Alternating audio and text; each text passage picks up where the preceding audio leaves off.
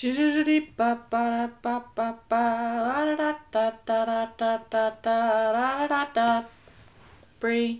can we test the mic, please? Yeah, we can test the mic, ba-da-ba. We can test the mic, ba-da-ba. We can test the... Chapter 1, take 2, do! Nice. He said, I won't gag you. I'll leave the television on loudly so that no one will hear you. Don't waste energy trying to shout.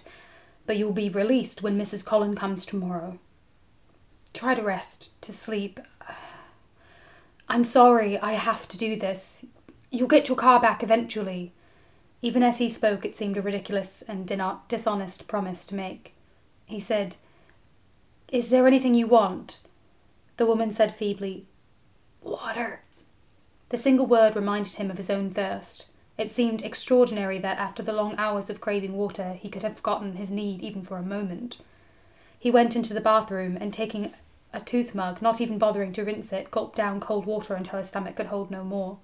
Then he refilled the mug and went back to the bedroom. He raised the woman's head on his arm and put the mug to her lips. She drank thirstily. The water spilled down the side of her face and onto the thin cardigan. The purple veins at the side of her forehead throbbed as if they would burst, and the sinews of the thin neck were taut as cords. After she had finished, he took a piece of linen and wiped her mouth. Then he refilled the glass and helped the husband to drink. He felt a strange reluctance to leave them. An unwelcome and malignant guest, he could find no appropriate words of farewell. At the door he turned and said, I'm sorry I had to do this. Try to get some sleep. Mrs. Collins will be here in the morning. He wondered whether he was reassuring them or himself. At least he thought, they are together. He added, Are you reasonably comfortable? The silliness of the question struck him even as he asked it.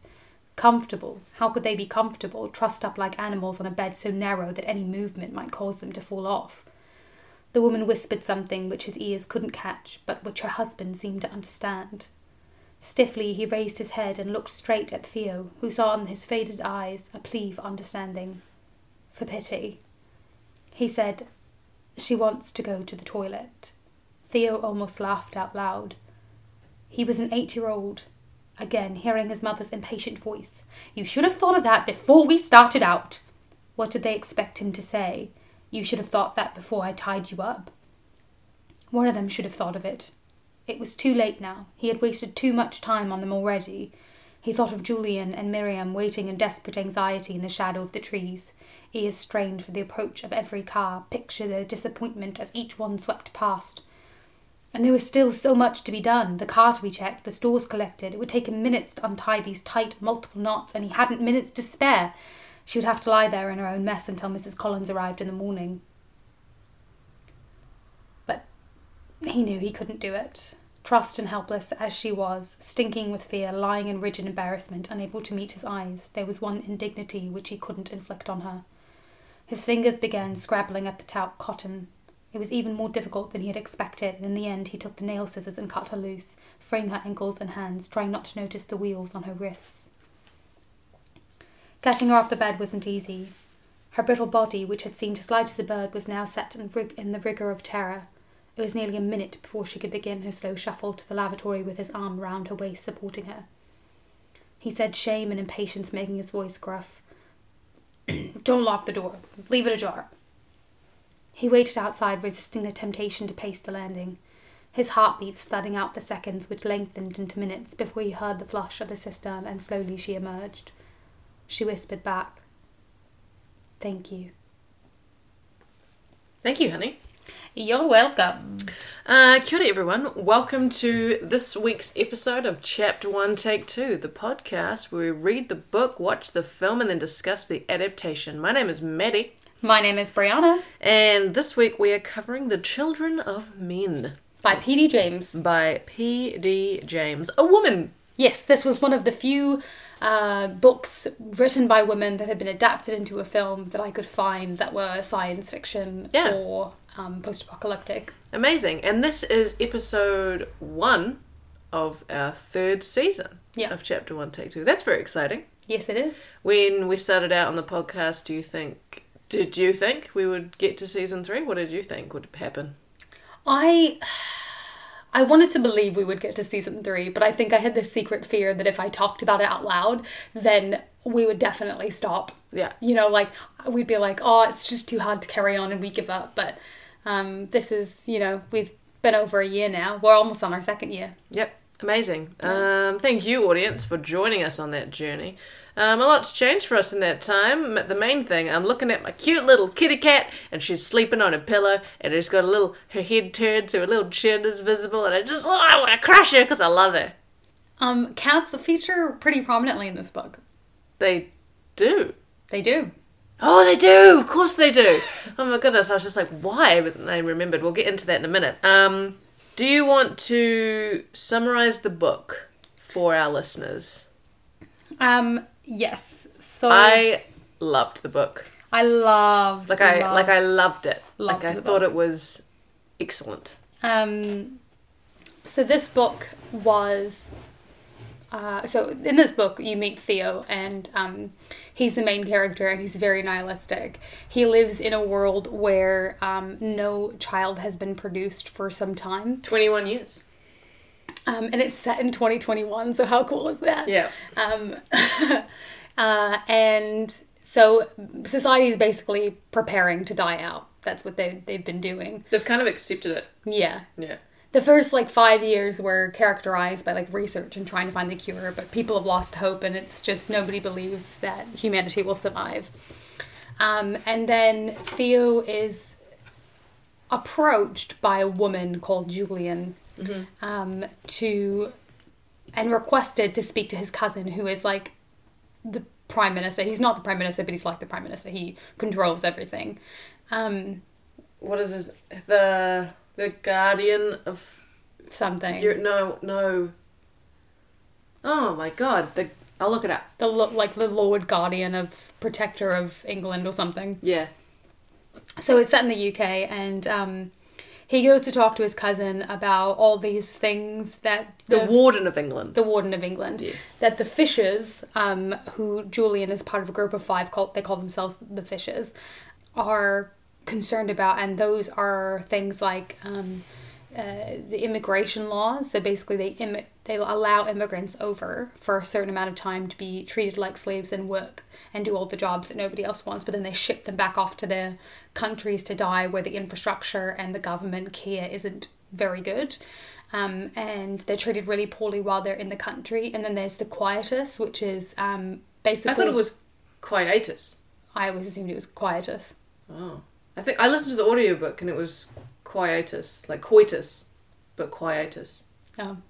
I'm going to keep saying quietus because it sounds like death. Okay. Which is a mass suicide by typically older people who just don't want to be around when the world finally kind of shits itself. And they find out that actually a lot of them are forced suicides because society doesn't want to care for the elderly. Yeah. And they're drugged. Yeah. And it's, and then there's forced routine sperm checks and fertility checks for men and women, which are really degrading and demoralizing. And there's the island that they send all the criminals to that has no policing system or anything. So they just kill each other. Yeah. And it's really horrible. Yeah. So there's all these things, and he goes to talk to his cousin, and his cousin's like, basically, I'm not going to do anything about it because nobody cares. The only thing they care about is enjoying the last few years of their lives until they die, since there's no hope. They don't care about making society a better place. And Shelley just woke herself up from a dream. Sorry. And so then that's that. And he doesn't do anything, and he kind of moves away from the 5 fishes, and he's really sad. He's lost his daughter. He backed over his daughter when he was married. So they actually had a kid, him and his wife, Theo, but he backed over it, and he's just really sad, and he goes traveling. He's a bit useless and He is a bit useless. Yeah. He's very nihilistic, that's the point. He has no hope, Yeah. and he's just existing. Yeah. And he's very privileged. It's really beautiful, I think, some of the passages where we hear his inner thoughts, because we learn...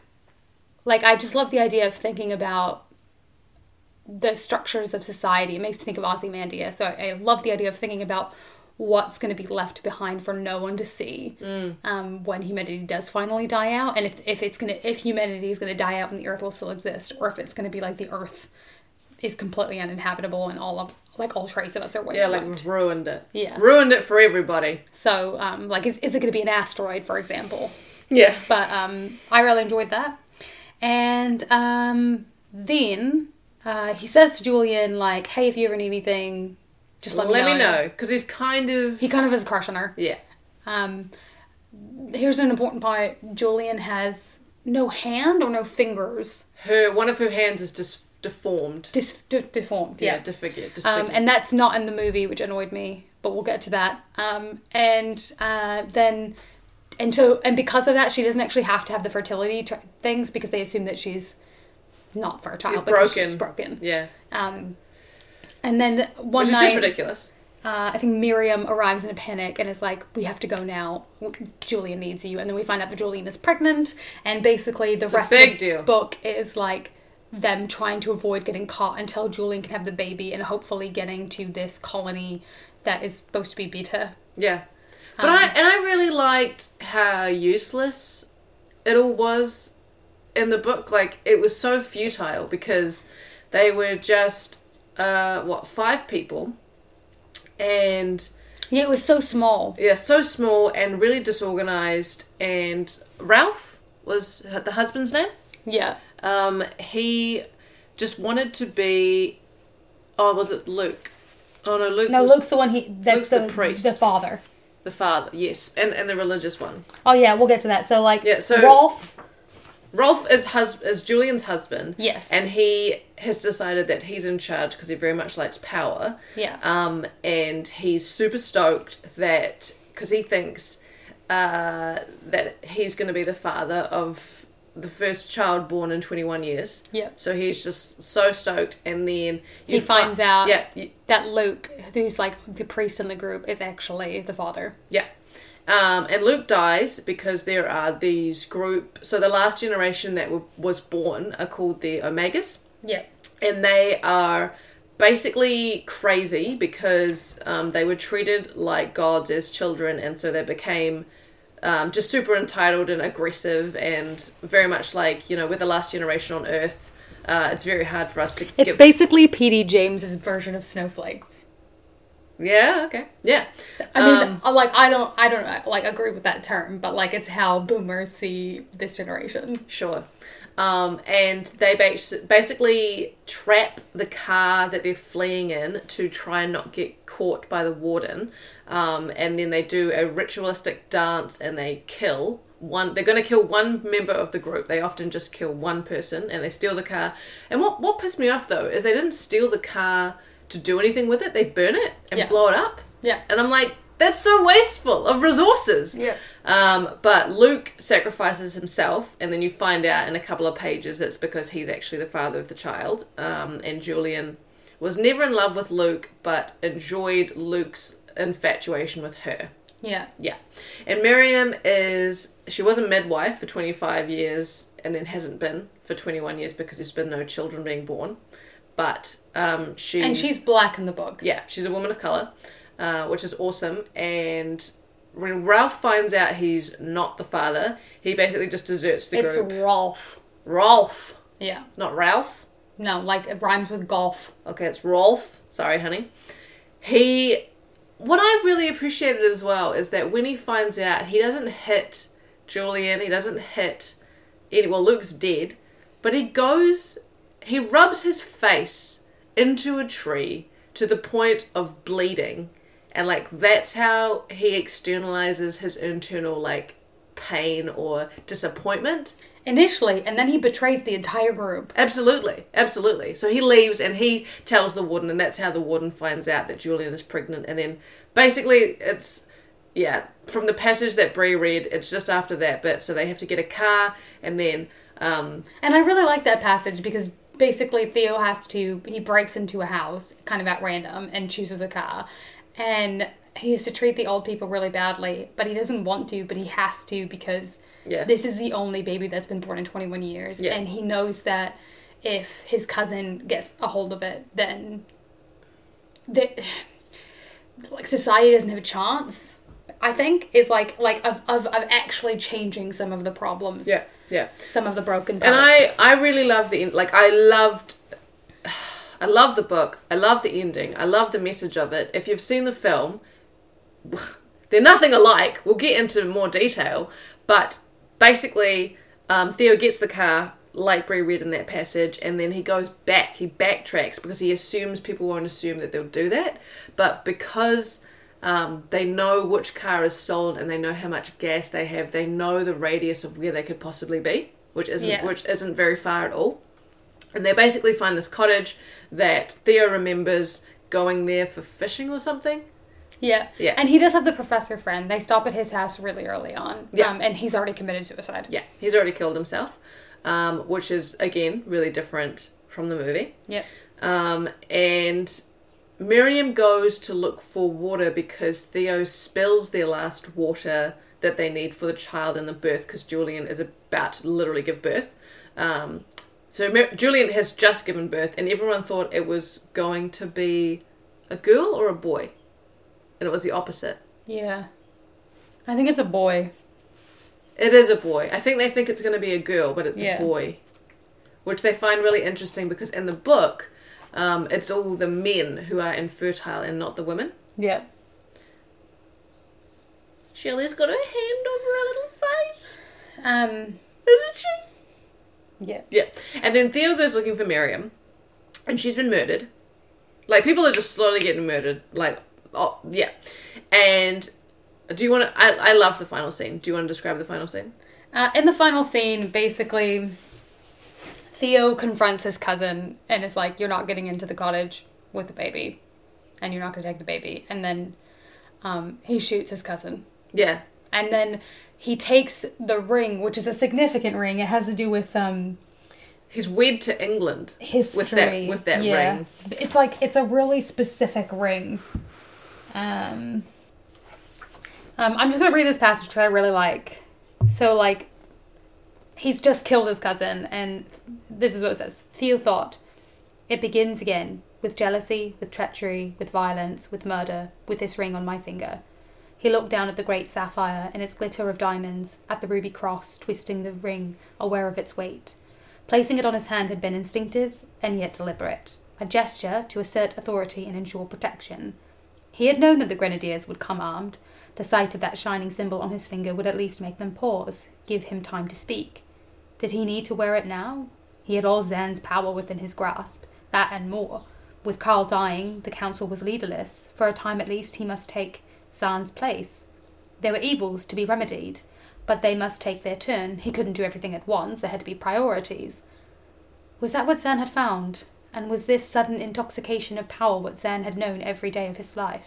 The sense that everything was possible to him, that what he wanted would be done, that what he hated would be abolished, that the world could be fashioned according to his will. He drew the ring from his finger, then paused, and pushed it back. There would be time later to decide whether, and for how long, he needed it. Yeah. So, and by the end of the book... And that's like, it's quite a significant statement. Yeah. I loved it. It's very nihilistic. I absolutely loved it. Yeah. By the end of the book, Julian and Theo are in love. Yeah. And so that's how it ends. Do you think Julian really loves him, though? I mean, loves her? Yeah, loves him. Do I think Julian loves Theo? Yeah. She says that she does. But do you think she does? Do you think she feels like she doesn't have a choice anymore? I'd say so. Yeah. I think she loves him, but I think, like, it's very conditional. She definitely loves her baby more. Absolutely. I think she genuinely loves him until he doesn't take the ring off at the end, and then she's worried. Because it says that there's something about the look in her eyes. Yeah, Julian looked up at him. For the first time she noticed the ring. She said, "That wasn't made for your finger." Thank you for that summary. Well, you did half of it. Is that alright? Yeah. Are you sure? Yeah. Okay. I was going to give a much briefer summary, but you, described the most important scenes. But, well, the scenes that really stood out to me in the book. Yeah. They were very powerful. They are. Okay. I'll go through my facts and then we can get into the debate. Okay. So, The Children of Men, written by P.D. James in 1992. That was the year before we were born! It was the year before we were born, 29 years ago, and was set in 2021, like Bree said. The 2006 film took out the at the beginning and was just called Children of Men, and that was set in 2027. So they kind of fast forwarded a bit. Maybe I don't know. I don't know to avoid what, but there you go. But actually, Brie, didn't we learn that cool fact that they knew the bullet of London was being built and they put it in the background of the movie? Yeah, that was cool. But it hadn't been built in 2005 or 6. But it would have been built by the time that it was released. Like the setting of the film was set. Yeah, exactly. No, I thought that was really cool. Yeah. It was directed by Alfonso Cuarón. Yeah. And is classed as a sci-fi thriller. Do you know what it has on IMDb? It's high. Yeah. So 7.9 on IMDb and 92% on Rotten Tomatoes. I don't agree, but I don't know that anyone who's read the book and is wanting an adaptation of that book, which is what I want. I'm preempting the end segment of this episode. You're not getting that with the film. The budget of the film was $76 million and cumulatively worldwide only grossed $70 million, so it lost money. As we've talked about, a few of the characters are merged. So Theo is played by Clive Owen. Julian is played by Julianne Moore, but she's his wife. His ex-wife. His ex-wife, who doesn't have a major part in the book at all. No, not at all. And then there's a different person again who has the baby. Yeah. And I really hate when they change the names around like that. It makes it so confusing. Yeah, it does. And Luke is played by Chiwetel Ejiofor. Have you not learned, after almost 2 years, to look up the pronunciation of the names like that? Apparently not. And I should also know because I believe he was in Half of a Yellow Sun. Yeah. Bree's looking it up. The lovely... Yeah, my phone Google app remembers us clicking on it. Yeah. Chiwetel Ejiofor. Thank you. Plays Luke, but he fills the role of, like, Rolf, but also not, because he's not married to Julian, and he just seems to be the head of the Five Fishes, which... It's all very confusing because it's a massive organisation in the film, and it's a small organisation in the book. Well, it's just 5 people. Yeah. The lovely Michael Caine plays Jasper and has a much bigger role in the movie than in the film. But he's real interesting in the... He is really interesting. He's more interesting in the movie than he is in the book. Yeah, he is. And, oh my goodness, So, Claire Hope Ashity? Come back, Brie. Claire Hope Ashite plays Key, who is the asylum seeker and the first pregnant woman in 18 years, not 21 years. So that's really different. We get this extra character. I don't know how. Those are the main ones. Yeah, let's just jump into it. I'm going to leave it at that because, they change around so many characters that it doesn't make sense. Okay, so... Okay. Did you expect to like the movie going into this? Like, were you surprised and disappointed by the film? Yeah, I didn't know it was going to be so different. Yeah. I mean, I had seen just the cover of the film. I don't watch trailers. And I don't watch trailers. Sorry, that was funny. The cover, like the book spends like only a third of it with Julian and with Theo aware that Julian is pregnant. Yeah. Like a lot of it is about Theo and the state of mind he's in and the nihilism he feels before he finds out that a woman is pregnant. Yeah. Like, he's incredibly boring and calm at the beginning of the book. The book starts close to his 50th birthday, or on his 50th birthday. I wish P.D. James was alive today, because I'd like to hear her perspective on the world. Yeah. She died in 2014. Yeah. But, like, she seems to have a really pessimistic view of humanity. Like, if we don't have the ego-feeding thing that reproduction is, we have no will to live or to strive for a better world.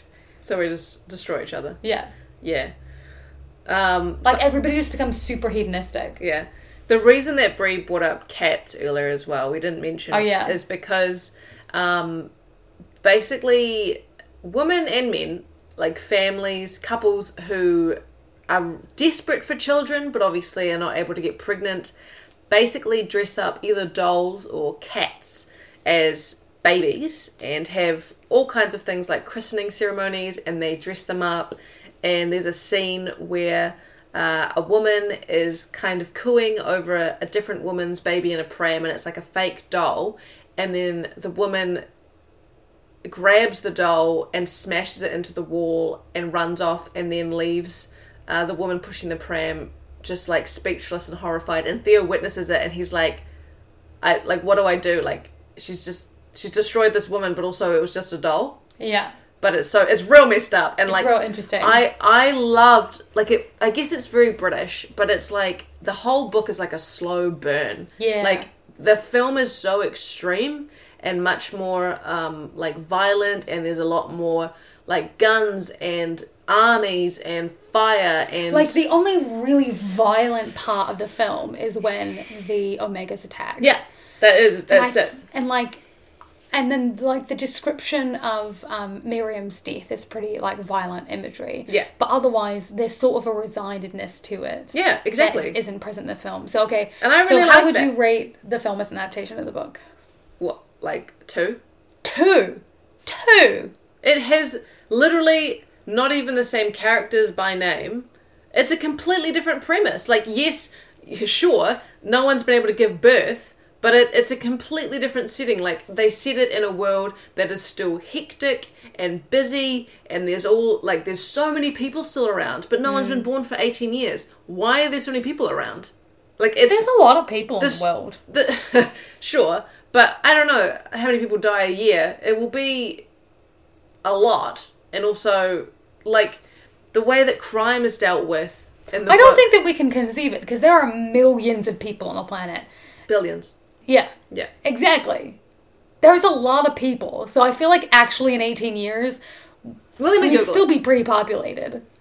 How many people die a year? But also, crime is dealt with in a completely different way. So if you're a criminal, or if you're deemed as a criminal, you get shipped off to an island, and so everything is incredibly calm in the book. That's not what it is at all in the movie. Yeah. It's so hectic, and like, there's bombs going off. Like, literally in the opening scene, a cafe explodes. Yeah. They're entirely different. So, 2. What about you? I'm gonna give it a 5. How? I think that... So 60 million people die every year. So, 60 times 18. So a billion people would have died in the 18 years since no one being born. That's 1/7 of the population. Sure. But there's still 6 billion people. And, like, 20 years ago, there were 6 billion people, and it was busy. Yeah, I guess. But it's not the world that's described in the book, and that's what I'm comparing it to. Sure. The reason I would give it a 5 is because I think that the character of Theo is pretty good. Nah! I totally disagree!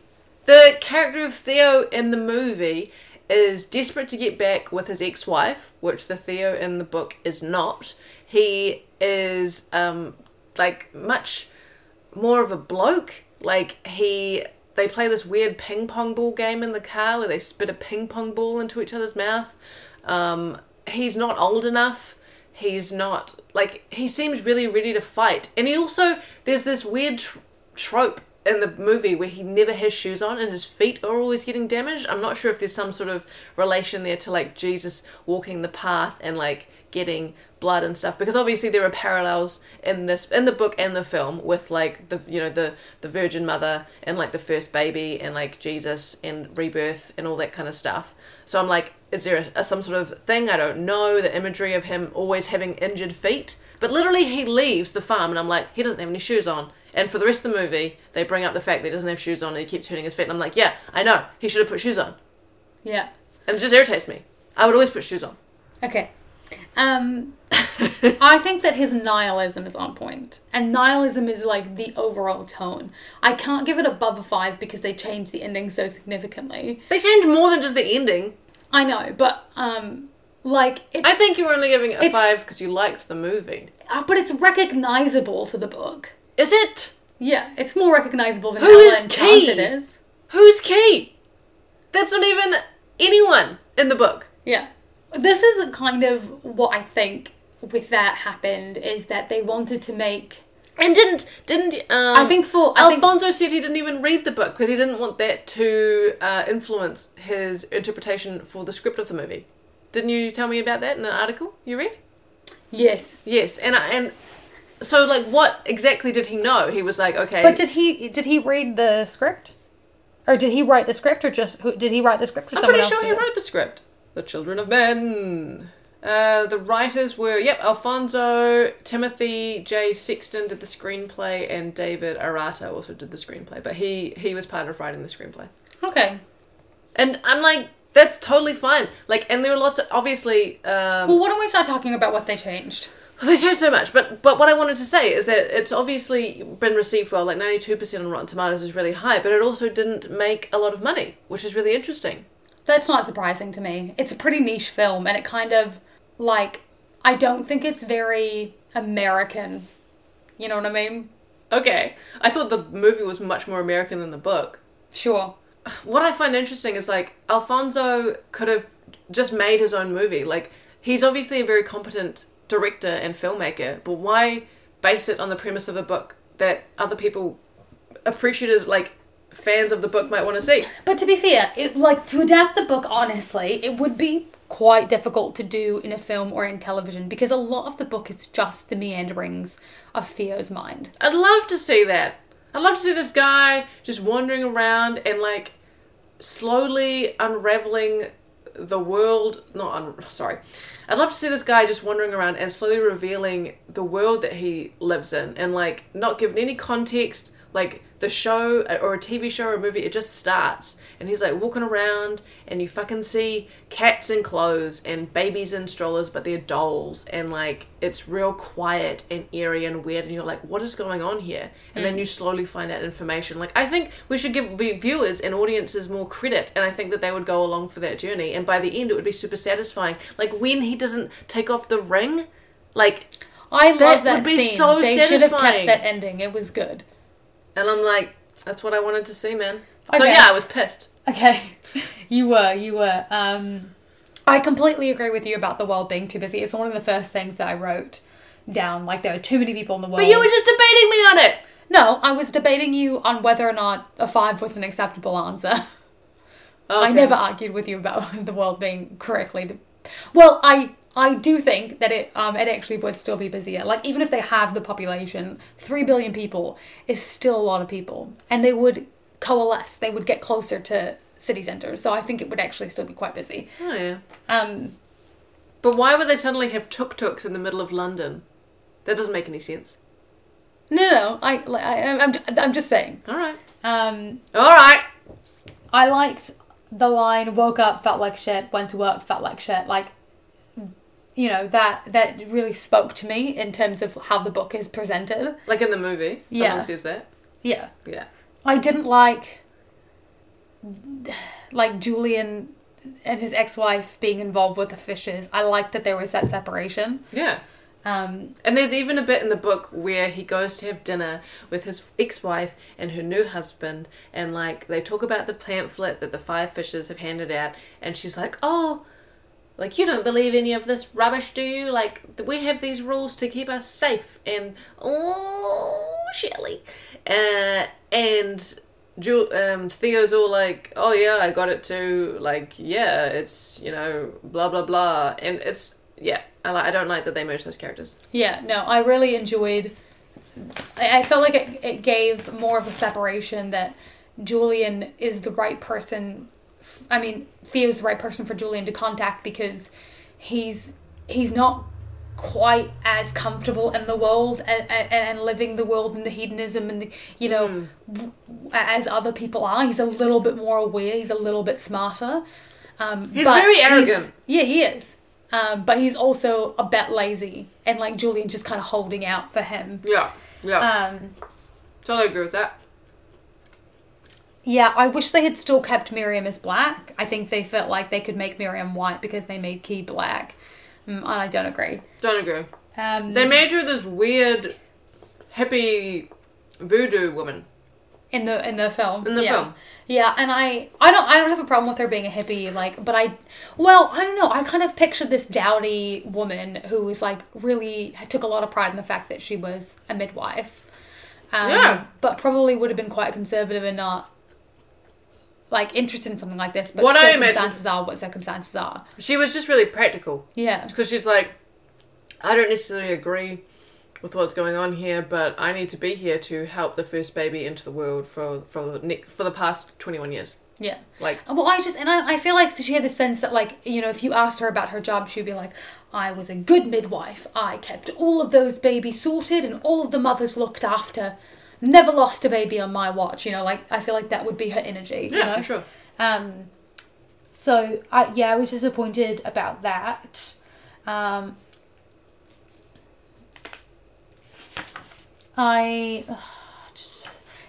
whole thing, the subplot with the resistance wasn't in the book, with like the betrayal and the things like always trying to get Julian to stay and be the face of the rebellion, and not Julian, Key. It's hard because that's her name in the book. Go into that more, because that's a massive difference. So, basically, in the book, they just want to keep Julian safe. Well, Julian's like, I don't want to give birth in a hospital with the warden there. Yeah. Because the baby will not be mine. But in the movie, it's not like that at all. No, Key wants to go to like a secret colony. Yeah. That apparently... And the resistance is helping her, the Fisher's resistance, is helping her get there. Which is like hundreds of people. Actually, they're not. The plan was always to have the Omega fight that happens in the book is planned, and it's actually not the Omega, it's the resistance, like staging an Omega attack. So that they can kill Julian and Luke can take control. Yeah, and so that Luke can take Key, and the baby will have to be born at the farm. And they're going to broadcast it to the world. So that they'll be in charge. Yeah, because they'll have the first baby and the warden won't. I could just die. So, yeah, that doesn't happen in the book. Not at all. They also changed the reason behind the fertility issues, and this was my biggest thing. Like, in the book, they say it's men's sperm has dried up. Mm-hmm. And in the film, they blame it on women, and I thought that was a fucked change. Yep. It's the same in The Handmaid's Tale. It's the men's fault. Yeah. But the women have to suffer. That's all I really have to say. Like, I agree that it's different from the book. And I loved the book. I loved the book better than the movie. Is that what you want to hear? That's damn right what I want to hear. I loved the book better than the movie. And you're right to do so. The book is better. I just think the book is something that I haven't read before. I haven't read a story like that before, and I loved that. And I thought it was so clever, and I thought it was told from such an interesting perspective. And I love that it's written by a woman and the main character's a man. Like, I know that happens a lot, but I just feel like it gave a really cool perspective on the world. And I feel like the movie that we saw, I've just seen variations. Like, it reminded me of The Fifth Element with Bruce Willis. Like, there's all kinds of movies that I've seen like that before that I'm like, yeah, okay, I've seen this movie before. Visually, I mean, the plots are nothing alike. But, yeah, Do you know what? Yeah, I feel that. Yeah. I feel what you're saying, because I really like the way that, even though Theo gains more initiative as the book progresses, yep, he's still basically an idiot. Like, he fucks up the water in the final scene. Yeah, he's and klutzy. That ends up killing Miriam, essentially. He's not this big, and I don't think the Theo in the movie ever shoots anyone. No, he never has a gun. He never has a gun. he does, like, he fights a few people, like... But he never picks up a gun. No, but he kills that guy with a big brick, and he smashes him over the head with it. But I just saw... Because the Theo in the book is an academic. He teaches history. Yeah. And he's just this old, nerdy guy who's, like, he's like, I'm 50, like, I run...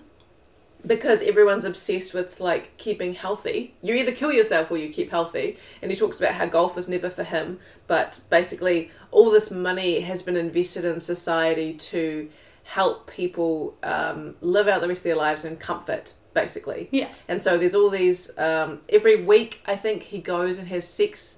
Or like, he gets a massage that's, like, with a happy ending or something. And... Yeah, that's the... fertility treatment, like or fertility testing. Yeah, and like he runs. So I just thought it was this like, and I liked hearing about the childhoods, like, before the children stopped being born. And I feel like Theo in the book really isn't a hero. No, not at all. Yeah, and I love that. Yeah, because I think. So often, like, there are some amazing, very nuanced books and films, but a lot of the time the mainstream stuff is like, this is the good guy and this is the bad guy. And I just loved how this book wasn't like that. Yeah. But in the movie it was. He's like, he's the good guy and he dies at the end and he's very self-sacrificing. And, like, you know, at the beginning he's like, I don't care about Key. But then Julian dies and he realizes there's a plot. And it's all a big conspiracy, and so he gets Key out of there, and that's great. And randomly, is it Miriam? Yeah. Midwife? Like, she randomly gets taken off a bus because she won't stop praying, and then we assume she's dead. She doesn't come back in the rest of the movie, right? Yeah. And then there's this whole city that all of these refugees have been pushed into like cattle, and it's, like, absolutely falling apart, and there's people everywhere, and Key gives birth, in this room on this mattress, and Theo delivers the baby. Okay, this is a great point to switch to talking about the film as a film. Alright. How do you rate the film as a film? I don't want to watch it again. But it wasn't boring. And I thought the acting was solid. 4 or 5. Okay, I'd rate it as a 7.5. I'd give it an 8, but, like, you've brought me down to a 7.5 by pointing out that this story has already been told. But that being said, I think that you couldn't argue that the film wasn't told well. I just didn't... I mean, I don't have to give it a high rating because it was told well. It's just my enjoyment of it. Sure. So, like, I guess it was annoying for me because I spent the first half of the movie just being pissed it wasn't the book. But I really didn't like the character of Theo kind of pining after Julian and, like, wanting to get back together. Like, I was like, I don't want to see that. I've seen that. It's boring. And I was just like, I don't give a shit. I don't mind seeing something that's been done before if it's done really, really well. I mean, that's why people keep watching Shakespeare. That's fine, but I'm just saying one of the reasons I loved the book so much was because it's something I Right, haven't but seen before. we're not talking about the book right now. We're talking about the film in and of itself. That's fine. The film in and of itself, I found that element boring. Okay. I can feel that way. Sure. So the reason I wanted there weren't any cats and strollers. Sorry. The reason I wanted to switch to this is because the last, like, big pinnacle scene before the end of the film, the climax, yes. Where Theo is guiding Key through a war-torn city where, like, the government is, like, shooting at the resistance, and there's, like, a big battle going down, and Key, like, he's just trying to get Key through it. It's all filmed in one take. Like, it's not, but it is. It's, like, cut together so it looks like there's never a break from the screen. Mm. And it's really cool. It's a really cool segment. I super enjoyed it. It was shot really well. I enjoyed the silence after all the gunshots. Yes. And I enjoyed how even the soldiers, like, everyone couldn't get over... They wanted to touch the baby's foot. And I thought Like, touch any part of the baby. Yeah. But I also really love that there's a moment when the baby starts crying and the crying becomes louder than the gunshots, and the gunshots die away for a second because everybody's focused on the baby. Everyone's like, I haven't heard a baby cry in 18 and years. it's such a sound. Yeah. And it would be. Yeah, and they were walking, and then they get out of the building. No, I agree. I thought that was an excellent And scene. it was like it really... I felt like it didn't underplay the significance at all. Like, it was really good. Yeah, and Alfonso nearly ruined a shot because wasn't there blood spattered on the camera? Yeah, and he yelled cut, but it got covered by, like, a bomb going off and it was fine. But the blood spatter is really cool. I love that part of it. Yeah. Theo kills baby, not flew. I don't know what that means. Neither. Oh. They're your notes. Oh, no, yeah. In the film, they take away Theo's ownership of the death of the baby. In the film, it's a flu epidemic that kills Theo's kid. But in the book, it's And it's Theo. a boy as well in the movie, but it's a daughter. Yeah, that was weird. I'm just kind of working backwards through my notes. I really loved Jasper's suicide scene. I thought it was gorgeous. I thought it was done so well. Like when he kills his wife and then goes out and then... Doesn't he kill the dog too? Yeah. That's a bit cute. Yeah, I think it's really beautiful. There were some good lines as well. There's a line that I think Miriam says. It's very odd what happens in the world without children's voices. And I was like, I agree with that. Yeah, there was some good weight to that. Yeah, that conversation between Miriam and Theo, they're at this like abandoned school. Yeah, and it's the only time I like Miriam's character because she is talking about how she used to be a midwife, and she's like a real person. Yeah, and it's really nice. I thought that was a really good scene. But I could see, like, they do talk about how religion gets distorted and people kind of pick up anything to gain a semblance of meaning in the book. So I don't mind her being a little bit hippie-ish and a little bit like trying to pick things from different religions to try and make her way through. Like, that checks out to me. But I do love the character of Miriam in the book better. There's another line that wasn't taken directly from the book, but there are similar sentiments. I talked about them earlier. Like, 100 years from now, there will be no one to look at all of this. And he's talking to his cousin, and his cousin has, like, all this art in his house. Yeah. And I just think that's so good. Well, they completely remove... And the scene where Theo realises that Key is pregnant when she's in the stable is also really well done. Yeah.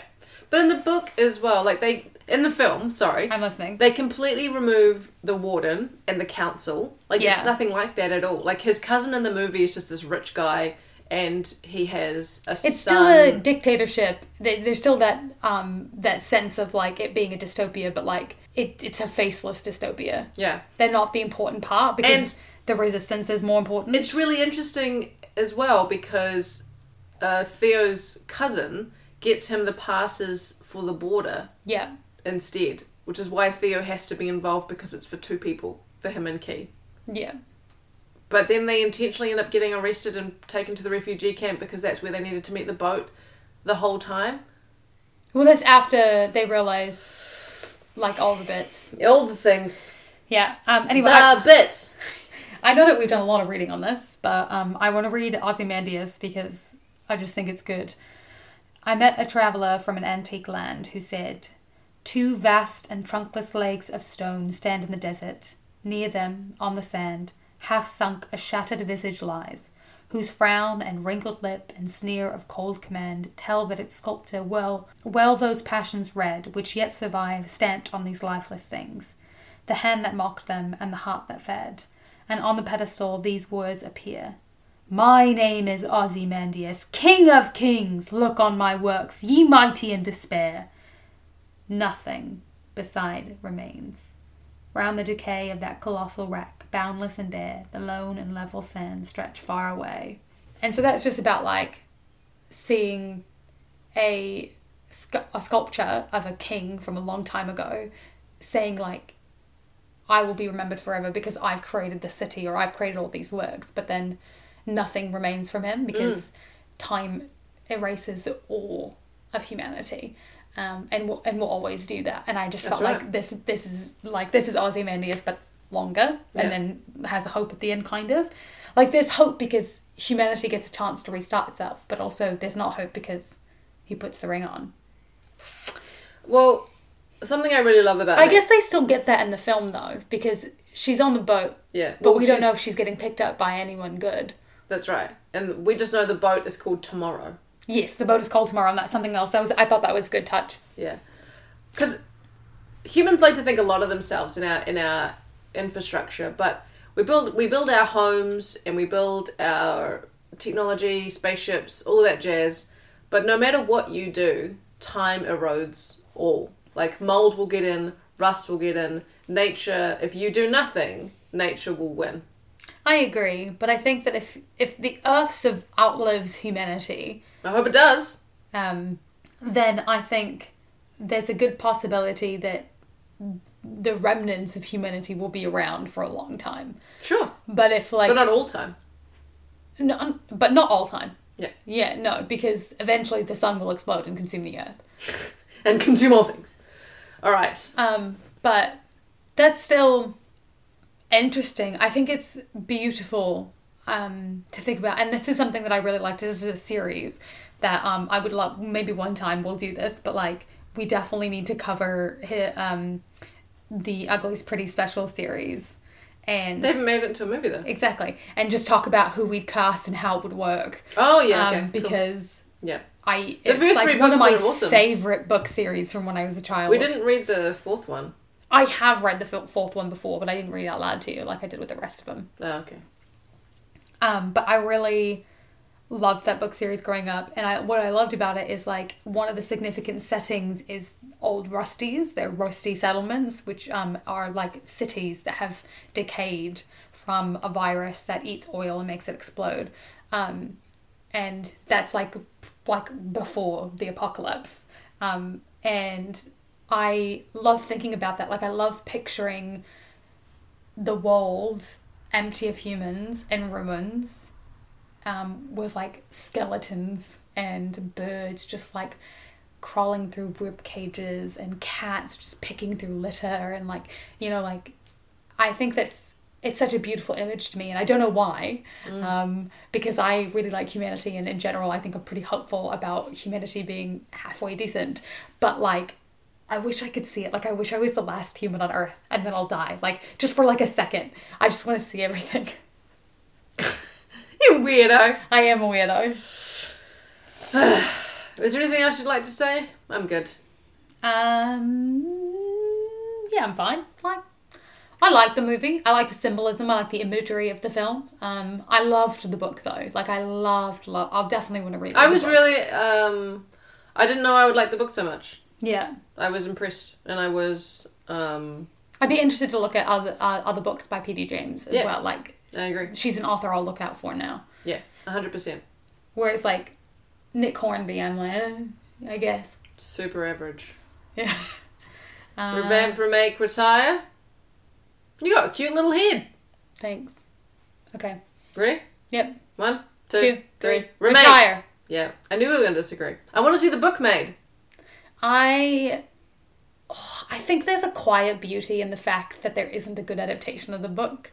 Like, I think it speaks to the nihilism that, and like the pessimism that P.D. James has. Yeah, like, that's kind of funny. The book that she wrote, I think, isn't represented on screen, and I think the fact that it isn't represented on screen speaks to her pessimism, you know? Like, yeah, I'm okay with it. I see the beauty in that, but I still really, like, I love movies. I'm a very visual person. And so I would love what I experienced and saw in my mind to be brought to life with the magic of cinema.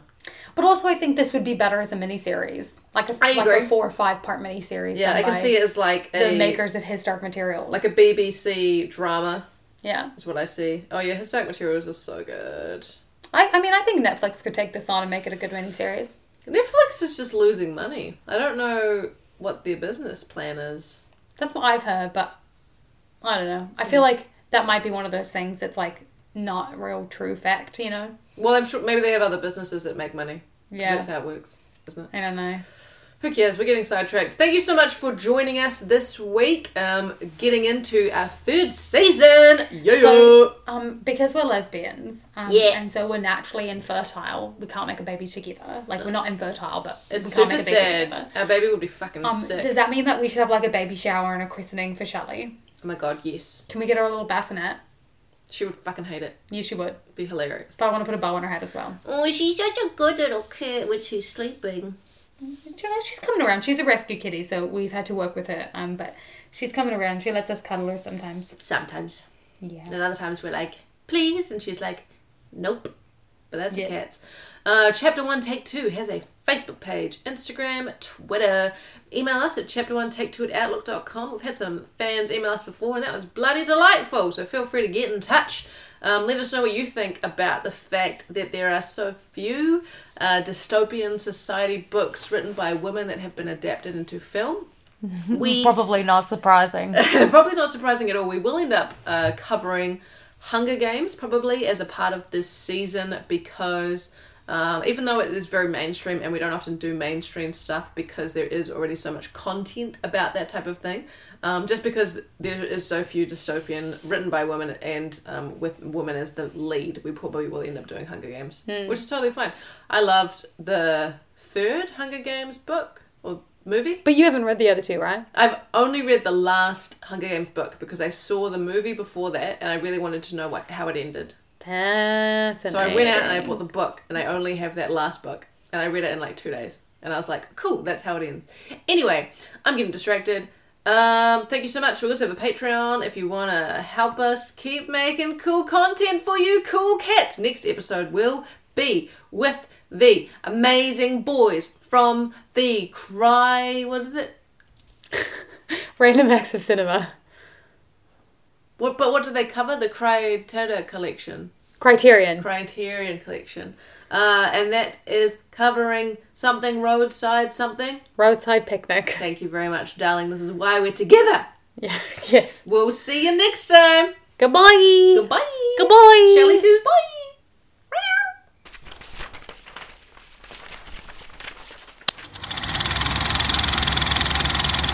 I know. Yeah.